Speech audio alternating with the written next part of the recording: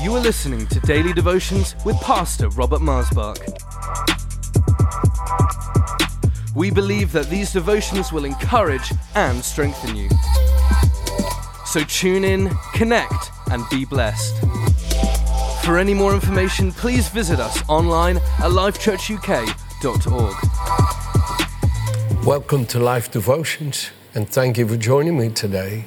The Father of Lies is the title of this devotion. Of course, we all know, those of us who know the Bible, that Jesus called Satan, the devil, the father of lies. Right here in John chapter 8, starting at verse 42, Jesus says, Jesus said to them, "If God were your father, you would love me, for I proceed forth and came from God, nor have I come of myself, but he sent me. Why do you not understand my speech? Because you're not able to listen to my words. You are of your father, the devil, and the desire of your father you want to do. He was a murderer from the beginning and does not stand in the truth because there is no truth in him. When he speaks a lie, he speaks from his own resources, for he is a liar and the father of it. Because I tell you the truth, you do not believe me," and so forth. Jesus here shows that lying, deception, came forth from the devil. Never comes from God, because God cannot lie. And you see, Jesus was here trying to help these precious souls who had been laid snare of, hold of, and were under the control of the devil. And it showed they were under the control of the devil, because when the truth came to them, they could not connect with it. They could not connect with it. It's the deception, the lie, that kept them from connecting. And we need to realize when we're dealing with truth and deception, we're often dealing with demonic forces. We're often dealing with the devil's stranglehold on people's lives. I mean, think about it. Right in Genesis chapter 3, if we go there for a second, we see how this force of darkness, this deception, came into the world. In Genesis chapter 3, starting at verse 1, "Now the serpent was more cunning than any beast of the field which the Lord God had made. And he said to the woman, 'Has God indeed said, you shall not eat of every tree of the garden?' And the woman said to the serpent, 'We may eat the fruit of the trees of the garden.'" Again, what did the devil say?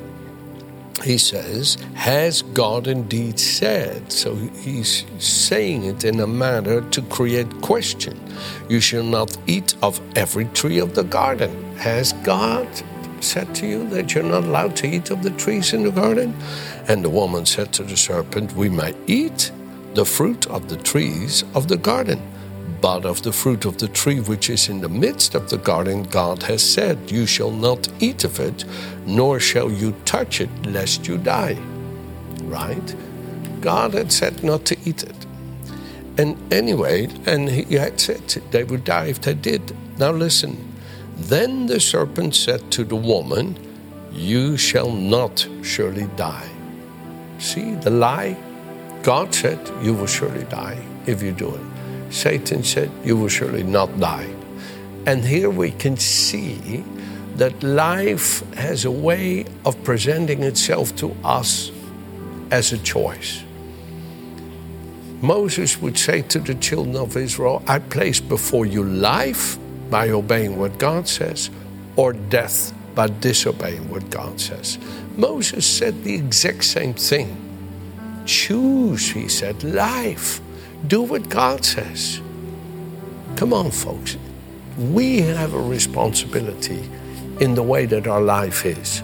You cannot just say, well, God knows, well, if God wants it, well, no, we know God's will, and we choose it every day, and we refuse the enemy's suggestions, the enemy's temptations. We say no to it. We withstand the devil, and so much so that he flees from us, the Bible says. Stand fast, resist the devil, stand fast in faith, and he will flee. But my goodness, do you have to make your choice clear? There has to be, especially for us like myself, a married man, there has to be a no when it comes to the devil's lying temptations of adultery. No, no, no. And the devil can whisper, yeah, but you and your wife aren't doing very well, but she's not treating you very well. No. And you cast off those feelings of temptations, those deceptive feelings of self-pity. You're not so happy at home. And no, you got to have a forceful, powerful no against the devil's lies. Oh, come on, folks. You got to stand fast against him, and your choice has been made. And you have inside of you that choice, and it's strong. And the devil lied to Eve and said, you shall not surely die. For God knows that in the day you eat of it, your eyes will be opened. You will be like God, knowing good and evil. So when the woman saw that the tree was good for food, that it was pleasant to the eyes, and a tree desirable to make one wise, she took of its fruit and ate. She also gave to her husband with her, and he ate. The devil was right there. Her husband was right there, and he didn't say to her, Eve, come on. We know what God said. Don't, come on, honey, let's leave it. Let's not even go here. He didn't say anything. And the eyes of both of them were opened, and they knew they were naked, and they sewed fig leaves together and made themselves coverings. Why? Because they became shameful, they became fearful, and everything that comes along with following the lies of the devil is destruction and mayhem and sorrow and evil. And you know, there's something, 2 Thessalonians 2, verse 10 says this, and with all unrighteous deception among those who perish, because they did not receive the love of the truth, that they might be saved. Again, with all unrighteous deception among those who perish, because they did not receive the love of the truth, that they might be saved. You see, I really believe, friends, for us to not be snared by the lies of Satan, we have to be convinced of the truth by God, and we have to love it. We have to love it. There has to be something in us that loves the truth. Oh, the truth is not just dogma. It's not just theology. It is God himself. God is truth, the God of truth. Jesus said, I am the truth, the way, and the life. No one comes to the Father except by me. You see, the truth, friends, is an affection for God himself. It's an affection for God himself, and for us to be able to be saved from the deception of the devil's lies that can come with such a twisting, turning, and moving to snare us and deceive us. We have to have a love of the truth to be able to withstand it, to be able to recognize it for what it is and go, I don't know. Years ago, when our daughter, who's now 25 years old and an amazing, beautiful woman of God, married to my son-in-law, Jamie, whom I love with all my heart. But when Mariah was a little bitty girl, she got baptized in the Holy Spirit within the first year of her birth, when she was just a baby. I'll never forget it. Oh, I'll never forget it, how she was baptized with the Holy Spirit. And we were laying on the bed watching a little bit of television, and there was a new program that started, and there was beautiful meadows with beautiful orchestrating music. symphony of music. It was beautiful, and the meadows and the sunlight shining through all the beautiful lavender and all kinds of flowers there. And I was laying there and I was just enjoying the music and looking at the beautiful scene. And all of a sudden, Mariah, she said to me when she was just a little baby, maybe 1.5 years old, she said, Daddy, this is not good. This is bad, Daddy. This is bad, Daddy. So I clicked the button to see what it was, and it was some evil program. But the way that it snared you in through the beauty of the picture and the music, and her spirit was more sensitive than mine to pick it up, that there was another force behind it. It's kind of like that serpent that was more cunning and had a way of speaking to Eve that beguiled her, that she didn't recognize Satan behind it. But she should have, because of the lie. But you see, you cannot detect a lie unless you're convinced of the truth, and you cannot hold fast to the truth unless you love it, unless it entertains you, unless it makes you feel, heaven come down and glory filled my soul. Oh my goodness, I love these thoughts. I love them. I desire them. I long for them to fill my heart, you see. And it says here in Psalm 25, David says, to you, O Lord, I lift up my soul. O my God, I trust in you. Let me not be ashamed. Let not my enemies triumph over me. Indeed, let no one who waits on you be ashamed. But let those be ashamed who deal treacherously without cause. Show me your ways, O Lord. Teach me your path. Here it comes. Lead me in your truth and teach me. For you are the God of my salvation. On you I wait all the day. David was having a real love for truth, and he was wanting to connect with it. He was wanting it to manifest to him and guide him, lead me in your truth.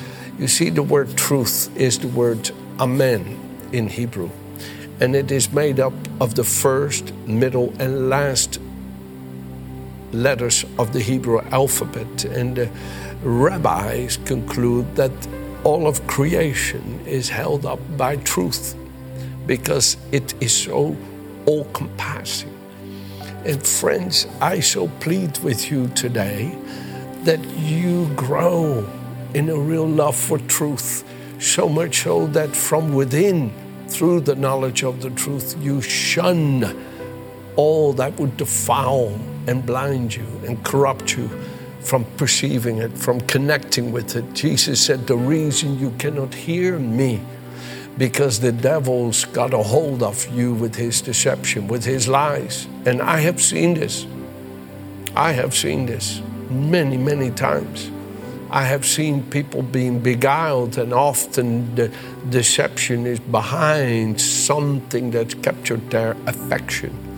Their desire for love, their desire for enjoyment of life is often what captured them. And the Apostle Paul, my friends, in 2 Corinthians chapter 11, he says to the people there in verse 3 of 11, but I fear lest somehow, as the serpent deceived Eve by his craftiness, so your minds may be corrupted from the simplicity that is in Christ, from the purity, the innocence, the childlike, loving affection that you have in Jesus.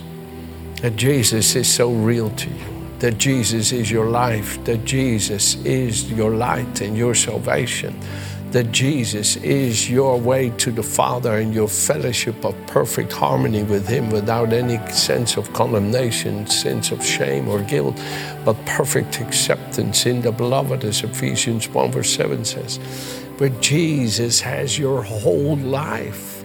He is the joy of your salvation. He's the hope of your calling. In Him you are complete. In Him you are holy, righteous before the Father. In Him you're blessed with every spiritual blessing. Him, He is better to you than life itself, because He is life. And Paul says, I'm afraid for you. That like Eve was deceived by Satan, so your hearts are corrupted. They're no longer having that joy of salvation in Jesus. They're no longer thinking about him. They're no longer worshiping the Father through the Son. They're no longer saying, oh, Jesus, Jesus, love me. This I know because the Bible tells me so. Oh, blessed be the name of the Lord Jesus. That is the name above every name. And oh, thank you, Father, that you have accepted me through your Son and that I'm now holy and righteous through you. See, that joy of salvation isn't real to the person. And I want to take you for a moment here to John chapter 8. John chapter 8, verse 31. Jesus said to those Jews who believed in him, if you abide in my word, you are my disciple indeed, and you shall know the truth, and the truth shall make you free. And they answered and said to him, we are Abraham's descendants and have never been in bondage to anyone, so how can you say you will be made free? Jesus answered them, most assuredly I say to you, whoever commits sin is a slave of sin. And a slave does not abide in the house forever, but the Son abides forever. Therefore, if the Son makes you free, you shall be free indeed.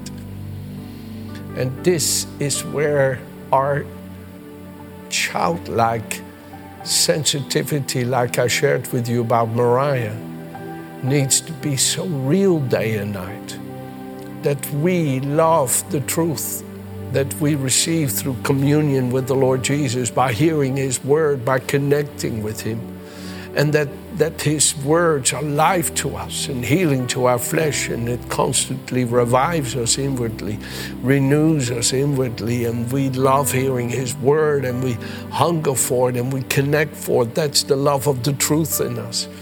And that we are being taught by the Lord Jesus, and through his word, we know the truth.